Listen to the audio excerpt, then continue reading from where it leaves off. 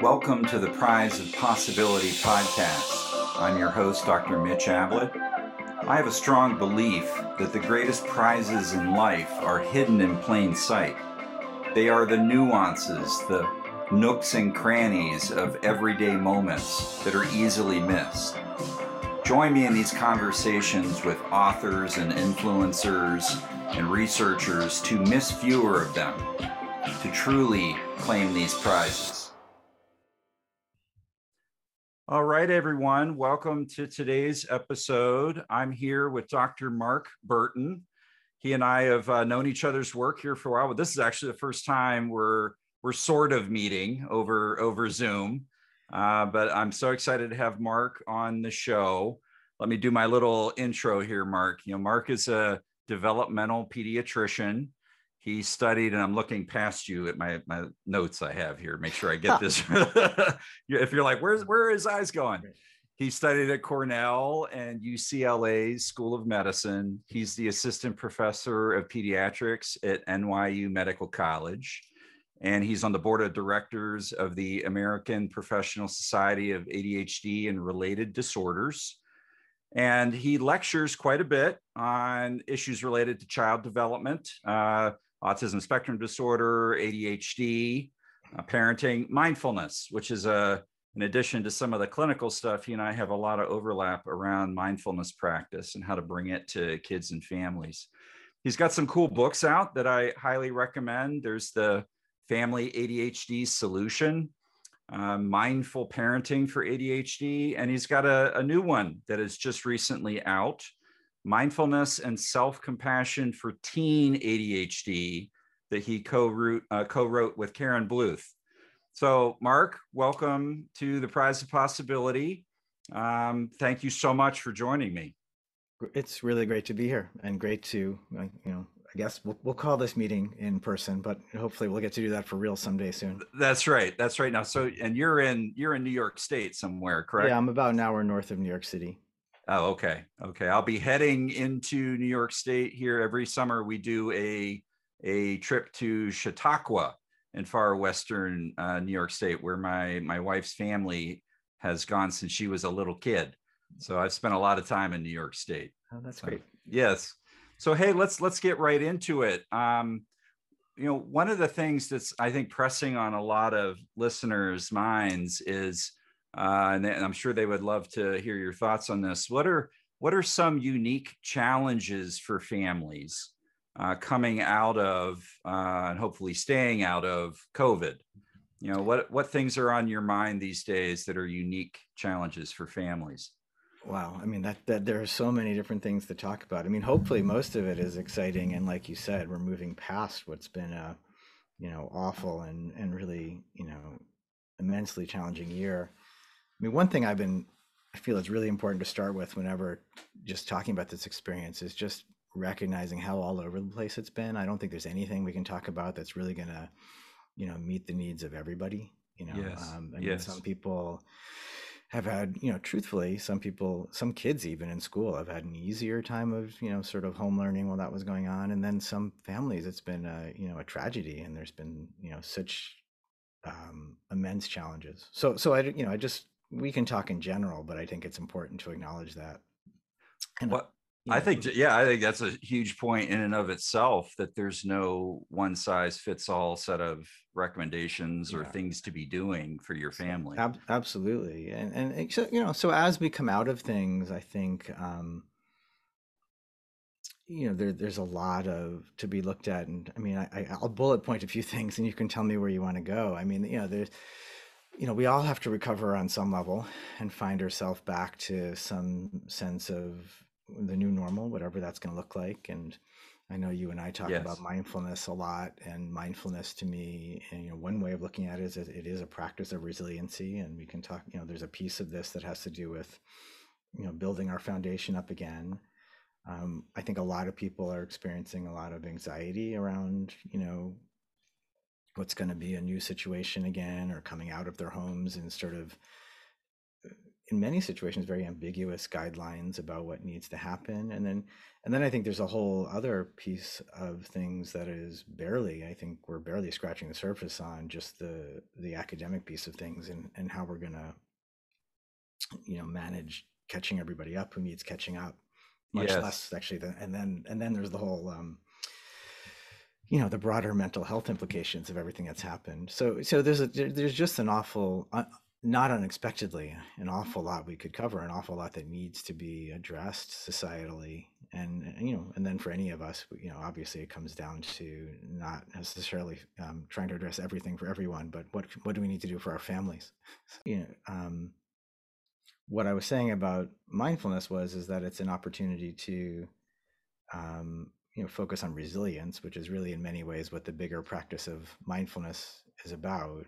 On a more specific level, I think there's a lot of anxiety about how to live this next stage in life, and navigating very specific situations that often have ambiguous guidelines. There's a lot being discussed and explored about what many people are seeing as a mental health crisis, of just the number of people who are struggling.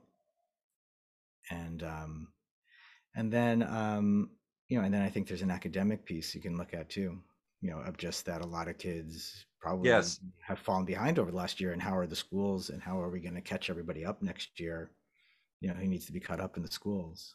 Right. Right. Yeah. I think it's so important for us to pause as providers and, just like you're saying, know that people are going to have a wide range of issues and experiences. And what I've been wondering about is how we as providers, and then we as parents, can just really slow down as much as we can, right, with all that's going on, and really just be listening to ourselves. Hmm. What are the needs that are surfacing, and then listening in for our kids and family members. What are the large pain points and subtle, instead of the launching in to fix everything, Hmm. which is just so common and necessary to some degree. What are those pain points that we can really listen and start to speak to each other, that starting with ourselves? Hmm. I think there's, one of the things I think that people are starting to talk about, and you and I wouldn't be the only ones, is that, as much as this was a trauma on such a huge scale, there also, is a lot to learn too. I think there's threads of it that people, um,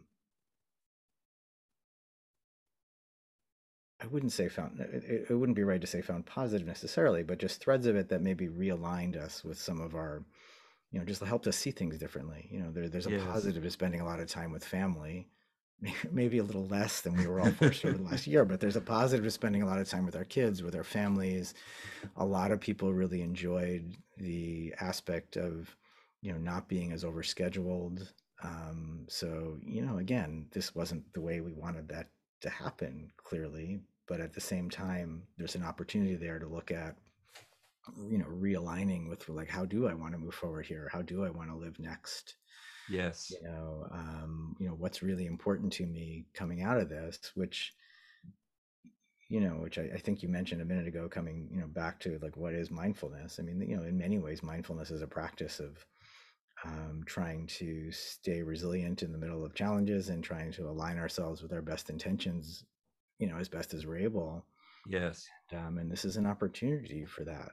Um, and then in similar fashion, like you're saying, there's going to be an awful lot we all have to navigate moving forward. And as much as we're able to, staying, you know, s- settled enough to just pick and choose a little bit, to see with clarity, like, this is really important to deal with now, and that, maybe is something that can wait, or maybe something that's not as important. Like you said, if we just try to fix everything all at once, that's a quick way to burn out. So, Yes. um, Yes. that's, I mean, we're talking kind of abstractly and open-endedly here. We can come down to some of the nitty-gritty today a little bit too, maybe, but Yes. in the big picture, I think that's important. And And certainly when it comes to parenting, so much of what is challenging in parenting, even in the best of times, is that things are often pretty uncertain and we can't control everything. And that triggers a lot of whatever. We each have our own habits that we sort of are pushed into when we're feeling off balance that way. Right. Right. And it's useful to be aware of those habits because sometimes they're productive and sometimes they're, just putting us into a spin that isn't, necessarily what we need to be doing.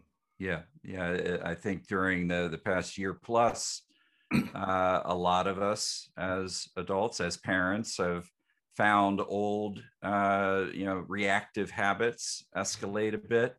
And I think that's where mindfulness can be uniquely helpful, to be aware. And you use the word clarity, very important, to be aware of those patterns, those habit patterns as they're popping up in the body and in the mind, and be with it without just launching into either control it in some way, push it away or pull something in.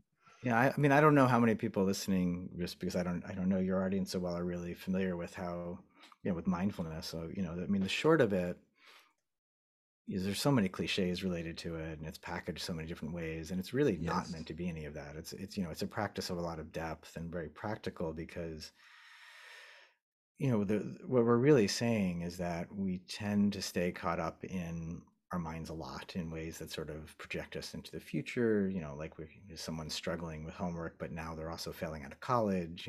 We get Yes. caught up in, we get caught up in like reactivity and stuff that isn't actually going on in ways that complicate our lives. Yes. And the practice, as you just said, the reason there's value to our families when we practice ourselves is, all we really control in life ever is our own part of any particular situation. That's frightening sometimes as a parent, but that's all Now we. wait, I control my kids.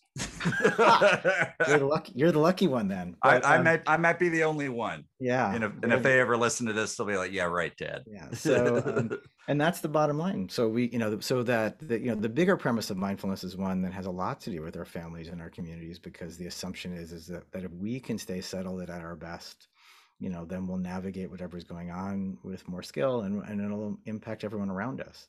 Yes. So in this moment of like uncertainty and crisis of a level none of us expected to live through, starting from the premise that if we can come back to our own resilience and keep our own feet on the ground, that's going to be what's most important for our families quite often.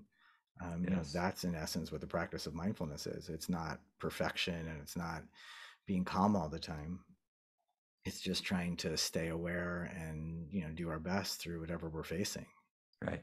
I think that last thing that you said is so important for any parents, and there are a lot of parents that are listeners here. That it's not about perfection. It's a real myth around mindfulness practice and contemplative tradition, that it's this ideal that you're always falling short of. And parents have enough of that these days, of feeling like they're falling short. And so, Absolutely. yes, yes, Yeah. I mean, that's part of the downside. One of the major downsides of like the whole social media and internet world we're living in is it just creates this constant comparison to, completely impossible ideals. Um, and just like finish I realize I tried just one little piece to what we were yeah, saying yeah, about mindfulness. It's one of those things where like it's intuitive, obviously, that life's easier if we're staying settled and thinking clearly and all those lovely things. But, the premise of mindfulness is that none of us can do it perfectly, but the practice of mindfulness is one of building the traits that make that easier.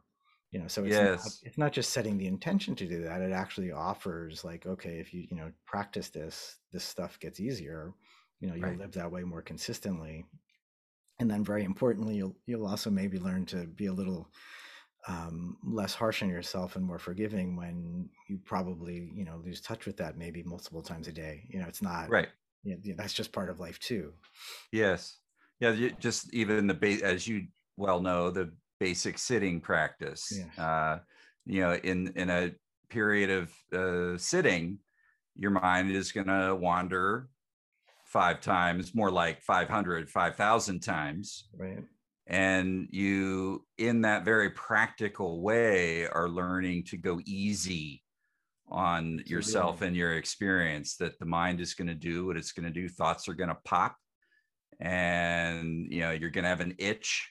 I was doing a brief sitting. I'm not sitting nearly as much as I used to, which I want to get back to. um, but an itch on my nose, Mm, and I'm not showing up well to this today. Wait, I've been doing this for years. right. Allow that to be just like it is, and not be Yeah. so harsh on myself. Yeah. I mean, one way to look at the practice of mindfulness, I think, which again is really valuable for parents in particular, is that it's not, we're directly building patience and resilience is what we're building. Because if we, one of the quickest ways to quit is to go into the practice thinking you're going to have a quiet mind or nothing's going to bother you. It's like you're going to get bothered and your mind's going to be busy. But what we're doing, which is kind of, really different than the rest of life, is for however few minutes we set aside for ourselves, we're practicing being patient with, like, anything short of an emergency. We're just going to be, just let things be. Not because it's actually, mindfulness is very proactive too. Like if you look at mindfulness in family, it's not that you're just going to suddenly say everything's okay. It's like just dropping the if we can drop the reactivity, it's just that we're going to navigate things better. So, in fact, it's very, somebody recently, I heard a talk from somebody who said mindfulness is almost inherently a practice of activism, because if you sit long enough to see what's actually going on in life, if you build your awareness, you're going to see there's an awful lot of stuff you want to try to change, Mm, which is a very different way of looking at mindfulness. I like that a lot. Yeah. Yes. So sometimes mindfulness is the, settling long enough to realize, like, I got to stop avoiding that problem. That's mindfulness too. But the Yes. practice itself, like you're alluding to, and I think this helps people stick with it, is one of trying to develop the trait of being patient with, like, okay, for 5 or 10 minutes, I'm sitting here. And if my knee's a little sore, maybe I need to make an adjustment and that's fine, but maybe I can just sort of see what happens if I just observe it and let it change. And if my mood is Yes. off right now, there may be times in life when I go for a run, it tends to improve my mood, but I also get into moods which aren't great, and there are time, it's very easy to get caught up in reactivity and start, doing bad, less useful habits or blaming other people. And there's just value to saying, like, Yes. okay, my mood's crashed right now, for a few minutes. It's not that I'm happy with it, but for a few minutes, what happens if I just sit here with my anxiety or sit here with my anger and not do the typical reactive thing I typically do? Uh, Yes. yeah. I don't think I've ever heard that one point that you made in there, that I want to underscore it, that just the simple practice of sitting meditation, and focusing in on the breath, and then the clarity that comes from ongoing practice can make it much more clear as to what things to be addressed in the Mhm, world around you, in the community around you, in your own family. There's the activism that mhm. can come from that.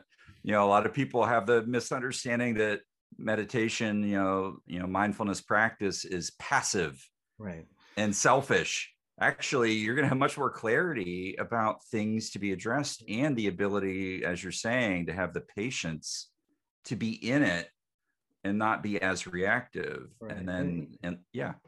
Well, I was just going to say that that's an important word to look at, because reactivity, I think, when we use that word, a lot of the language of mindfulness, you have to sort of not get caught up in the words. You have to look for the meaning, because words get used lots of different ways. Even the word mindful can mean lots of different things to different people.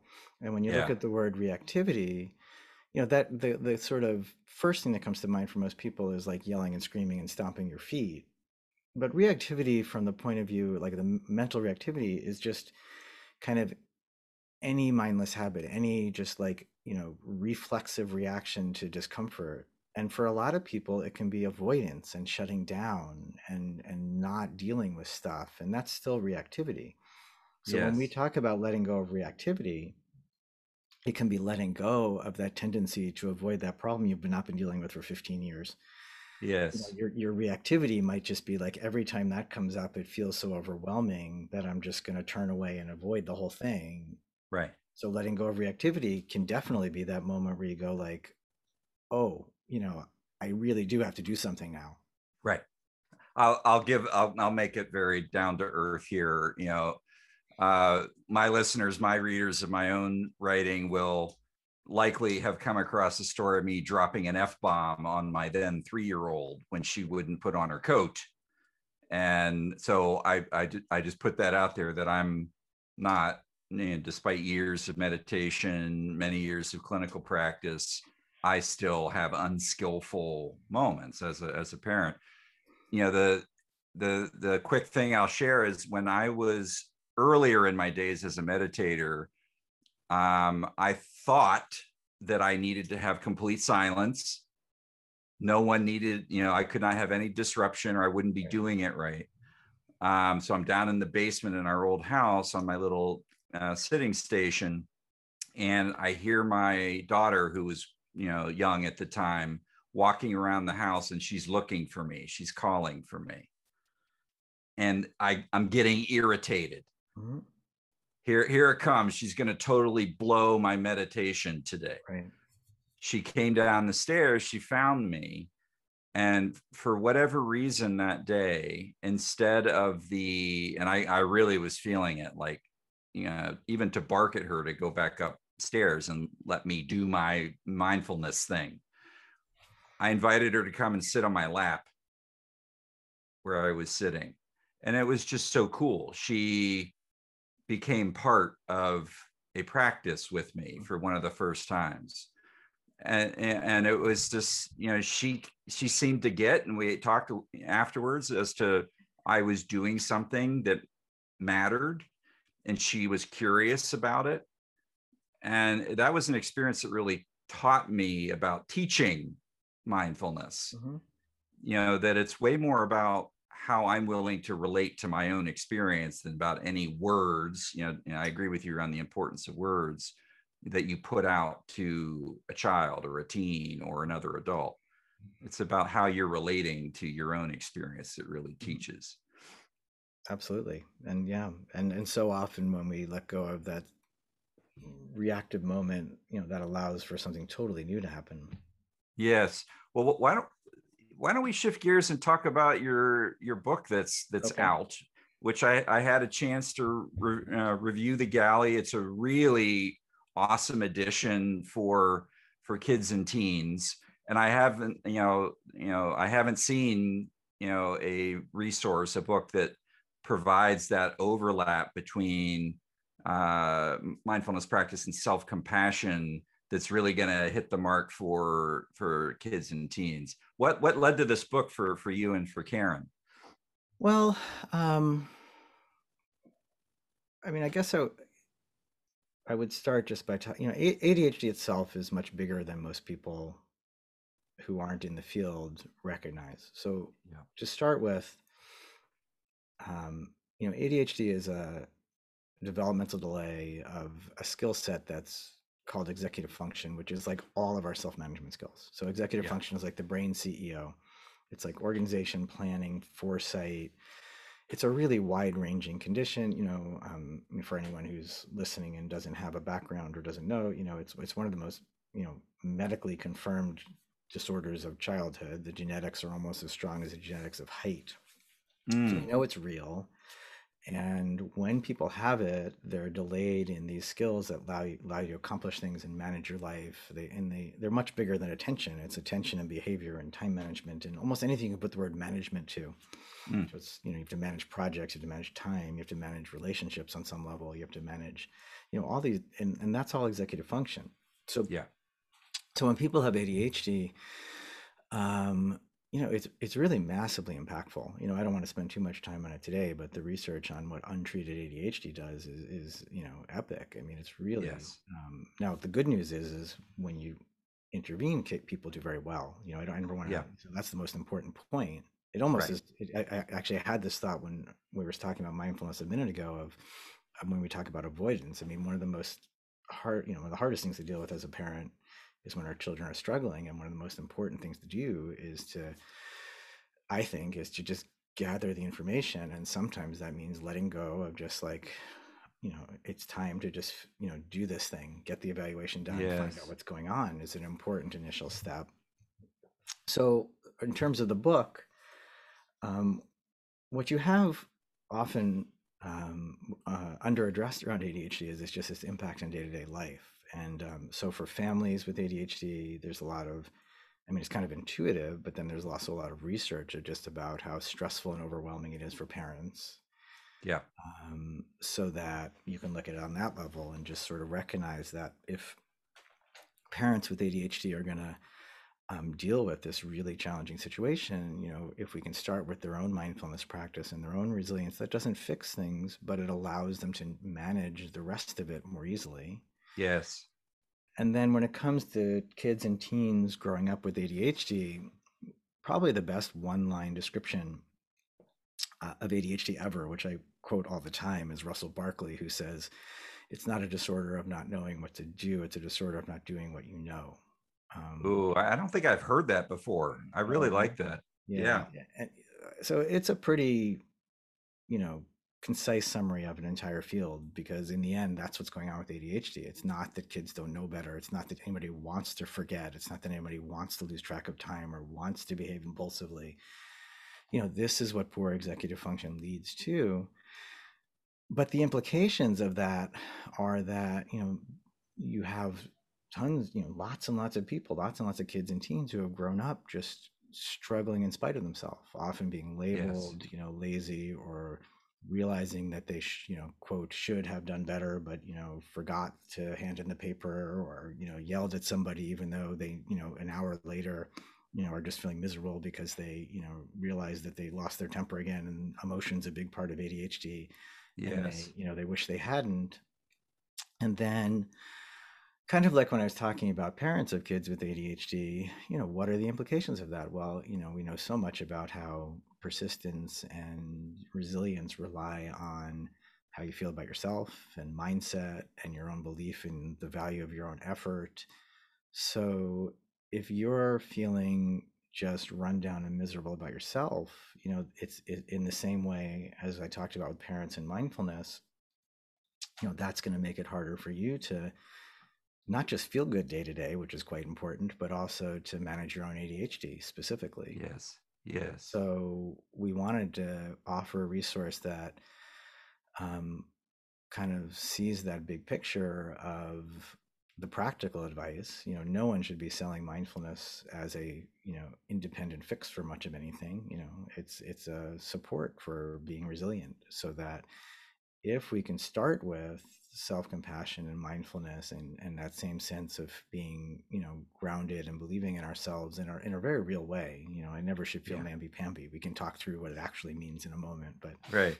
just really changing our mindset in that way then allows us to more realistically start seeing what's going on with ADHD, so we can actually take care of that practicality too. So we wanted to integrate that sort of evidence-based ADHD care into this broader context of mindfulness and self-compassion. Yes. Can you speak a bit to self-compassion? Because I'm Yeah, and how that would be a useful right. Yeah, set of absolutely. practices around like Right. ADHD. So mindfulness. So I'll break it into two parts, and mindfulness is actually often considered part of self-compassion practice. But mindfulness again means awareness on its unbiased awareness. Probably is a good straightforward explanation of it, and that is an important reframe, particularly around ADHD, because people are often worried, like, how could somebody with ADHD who's so distractible to begin with practice mindfulness? And it's like, well, anybody can practice mindfulness if you're aware of the fact that you're, really distracted. That's valuable, even if you can't Yes. stop the distraction, because Right. then you could tell somebody, what, wait, because actually this ties together both thoughts. You're get distracted in a conversation. It can be really embarrassing and hard to go back and say, wait, I missed that. Right. So if you're practicing mindfulness and self-compassion, maybe you just have the confidence to be able to say, hold on, can you just, let's go back. I lost the thread for a minute there. Yes. And that's mindfulness and self-compassion both. So the mindfulness, so mindfulness in ADHD does work, and it's been shown, there's been studies on it, because it's about developing awareness. Your focus does improve a little bit, but it's not going to replace any other part of treatment. But Mm-hmm. if you can manage your stress and be aware of what's going on with more clarity, you can manage it more easily. Yeah. And self-compassion, I was glad to hear you kind of alluded to this, like, a few minutes ago. Self-compassion is inherently part of mindfulness practice to begin with, to me, if we practice it well, Yeah. because the part of mindfulness practice itself is letting go of being harsh with ourselves. I mean, we're trying to do this impossible task of focusing on the breath, which never really happens for very long. Right. And we need to be patient with ourselves and come back without that sense of like, I blew it again. I never get this right. And so we're Yes. learning a little bit of self-compassion just with any breathing practice. But what self-compassion practice is more specifically, which was defined initially in the West by Kristen Neff, who's a brilliant speaker and researcher out of Texas. Yes. Um, Self-compassion really comes down to acknowledging and then working with the fact that we're often, way harsher with ourselves mentally than we would be with anybody else. Yes. The example I often use is, imagine you're going up to the front of an auditorium full of people to give a talk, or you're asked to speak, and you totally wipe out as you go on stage. Coffee spills down your shirt, flies, maybe splashes everybody in the front of the audience, papers everywhere. You can You just think must for have a been second. there the day I did this. And you think for a second, like, what's your first mental thought? What's your first thought? Your internal thought at that point is probably like, you idiot, you blew it, everyone's Yes. staring. Everyone has their own inner, dialogue, inner script there of like, just, Right. this is the worst moment ever and you're never going to recover. And then if you think for a moment, what if you were in the front row, but your best friend did exactly the same thing right in front of you? Yes. Yes. What's your first instinctual thought, before thought? Your first thought is like, oh my gosh, it's okay. Don't worry about it. It's going to be fine. Happens to everybody. Yes. So, Don't. what self-compassion practice is, and this is definitely one of those moments, whenever I speak about mindfulness, it's like, you got to just don't worry about the words, find the meaning of it. Mm, It shouldn't sound anything but practical and realistic. What yes. self-compassion practice means is that with practice and repetition, like the rest of mindfulness, we can develop a new habit where it's not that we're perfect and it's all good. I hate those kind of cliches. It's that Hmm. we can just learn to treat ourselves in a more balanced way. Like, we can learn to treat ourselves in a way like we would advise our child or like a close friend of, Yes. we're going to make mistakes and we got to keep working at it. But when we start to practice self-compassion, we don't get caught up in with that compulsive self-criticism.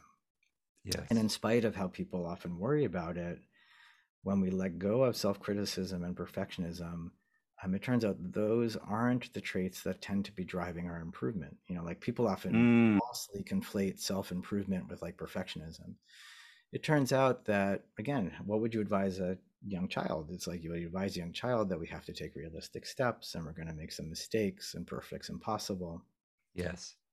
So self-compassion practice as a mindfulness practice is typically described as having three parts, and it can be done as, just part of your breathing practice. It can be done as a full practice or at the start of practice.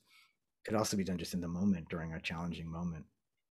But so the first part of the practice is mindfulness itself, and Hmm.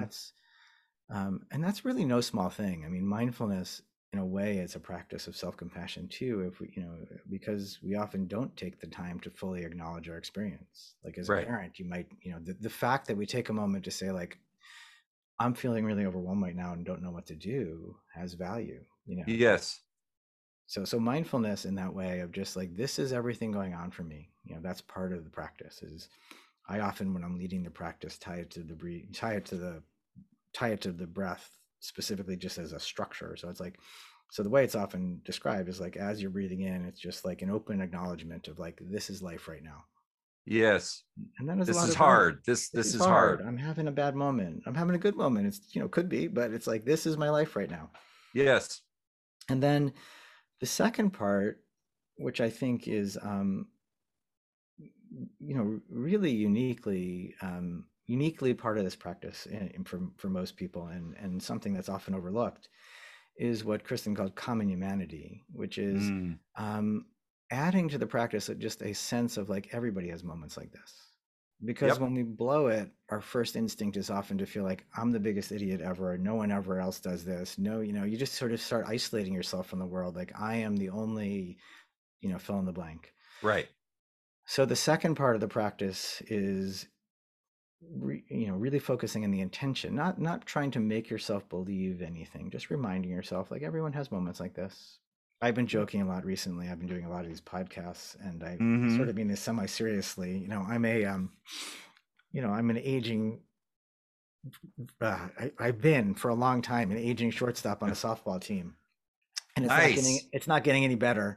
And I'm much older than most of my team, and I had a really rough day a couple of weeks ago, and my skills definitely aren't what they were, and I'm way irrationally competitive as an athlete still. It's just pointless. I'm many years past being competitive at any real level. Yeah. But that critical voice comes up right away of like, such embarrassment and anger, and I can't believe, I turfed that throw, Right. and then I started, because I've been doing the self-compassion practice and speaking about it a lot. It was almost like a semi-serious kind of joke that I started saying to myself, no, it's like this happens to all shortstops. Yes. It's All okay. the shortstops. All the old guys playing shortstop, this happens to. It's really fine. And that was a moment to me of like common humanity of like, this is just part of, it's like, it's not that big a deal. It's part of life. All shortstops have these days. But on a more serious level, it is part of life that we all have Yes. bad times, and it's like, Yes. it's valuable during the pandemic to say like, my family feels like it's falling apart this week. And, this is happening to many people. I'm not alone in this, Not everyone alone. is struggling. That's Yeah. right. And that's the second part of the practice. And then the third part of the practice, which again is nuanced, is that we can't force ourselves to feel any differently than we do about our lives, about ourselves. But we can remind ourselves of like, may I find some, may I treat myself with kindness right now? May Mm, I find my strength in humanity right now? And whatever words, again, it's about viscerally what comes to mind for you. yes. So the Not third, forcing it. Not not forcing it. forced. If you start forcing it, if you start trying to like strain and stride, you're going to make yourself less happy. You're going to make yourself more stressed Yes. and account, but it's just it's like a signpost. It's so on the out breath, it's like, may I find a sense of kindness right now? May I treat myself well right now? Right. And it can be pretty profound because the concept is familiar to most of us. Yeah. You can sort of at the same time picture like your pet, even your child, your best friend, whoever you have that sense to. And over time, like a lot of mindfulness practice, it's about reinforcing a trait. And the critic may Yes. never go away fully. I know Sharon Salzberg talks about how she calls her inner critic Lucy, like from the Peanuts comic strips, of like, Yes. like the critic's still there. It's going to keep spouting off and have something to say, but you just try to develop a different relationship with it of like, thanks anyway. Got it. Right. Yes. Yep. And, Thanks, Lucy. yeah, Yeah. exactly. And may I just come back to, strength right now, kindness right now, may I find that sense of balance again. Um, and it's more straightforward than it seems, honestly, because, if you just reinforce that way of thinking, it does become more, habitual. And to Yeah. tie back to the example I gave before, I mean, all of this is why so many athletes are practicing nowadays. I mean, it's not a panacea, but it does help you develop the resilience to bounce back when you're, knocked over by something. Yeah. I like that earlier you tied it to the breath, that on the inhale, you can just acknowledge I like to call it the felt quality of suck in that moment. Yeah, that's about right. It Yeah. just sucks. It just hurts. It's not about judging things, because it's about, it just feels sucky in Yeah. that moment. Right. But then the out breath, this is the way I've tried to practice it myself and recommend to people. The out breath can be that wish, that common humanity connection to the world. You're Mhm. exhaling out into the world, and that sense of, may there be ease from this, for me, Right. for everybody. Yeah, that's great. I mean, I do think, one of, obviously, I guess we haven't said this specifically, but I think it's implied by what we're saying is that the whole practice is about not meditating. The practice is about how you're living day to day. So Yeah. bringing it into everyday life, it's what's most important. And just like you just described, there are going to be situations we're in where we haven't any idea what to say. There may be nothing to say or do. We certainly don't Yes. know what to say or do. And maybe the best thing is to say or do nothing in some Yes. situations. But the ability to catch ourselves and say, I mean, you think about communication has been something I've been asked about a lot lately. And you talk about like challenging communication, that initial moment of like, everyone is stressed right now. You can just feel the tension in the room, Yes. and the ability to say, like you said, like, this sucks. Like, I could just, everyone feels awful right now. I can see that everyone is stressed and angry. And maybe just, it's almost like an offering back of like, may I just, stay strong. May I just stay Stay strong. Yeah. at ease, whatever captures that feeling of just what you're trying to offer back to the situation can just help keep us grounded, when there might not be anything specific beyond that we can do in that moment. Yes. Certainly you can come back to family and, like, there are going to be moments where our kids are freaking out, and just being present and trying to be comforting may be it for that moment. There That's might right. not be a solution. There might not be anything great to say yet, Right. And yet if there could be, it'll arrive if you, Right. yes, Yeah, I'm talking about just the first moment. Yeah, and that's right. maybe if we just are there, that's how we'll realize, like, oh, and then instead of the, reflexive, reactive, we that may be where we think, we come back to something practical to be done, like we started Yeah. with today. Yeah. It could be that let's say if we're talking about a parent could say in front of their teen, this is a sucky moment. It just sucks. Mm-hmm. And I, and then maybe there's that common humanity ownership, that I think, if parents can get to this place without the should, I feel the stuck as well, and I own that I was unskillful a minute ago. Yep. Right. And that seems to come a bit from self-compassion, the willingness to kind of say, you know what, I mess up, because we all do. Right. Well, I think that is one of the hugest outcropping, like when you think about, I mean, self-compassion has been shown also to change how we treat other people. And it's again, it's common sense of like how much of how we speak and act is often driven by our own defensiveness, self-criticism, anxiety.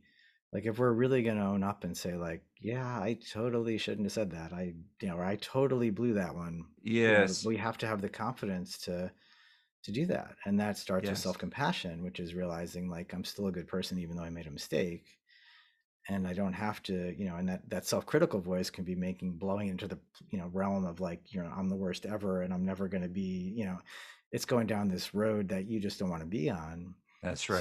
So the self-compassion practice can be the grounding to say, like, yeah, both those things are true. Like, I'm fine, I'm a good person, and I really misspoke. Both, that's, and Yes. that's what allows you to come back and say, like, I shouldn't have said that, I miss, whatever it is.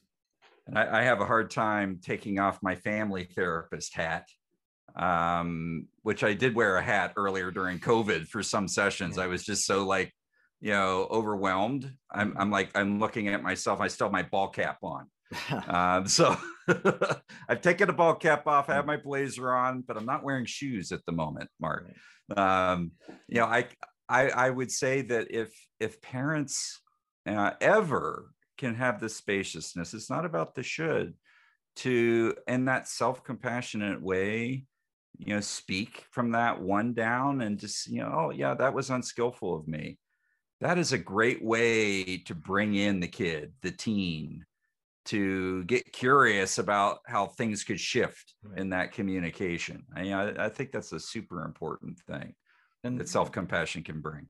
It can. And that's so much of communicating with anybody really, but teens in particular, is, trying to, I mean, it's such a hard age as a parent, to parent, because we both need to, let our kids become teens and let them explore what they need to explore, and they're discovering their independence and their individuality, and a lot of helping them do that is, being present and listening, and that's hard to do sometimes when they're talking or doing stuff that, isn't necessarily what we, are hoping for or wishing for.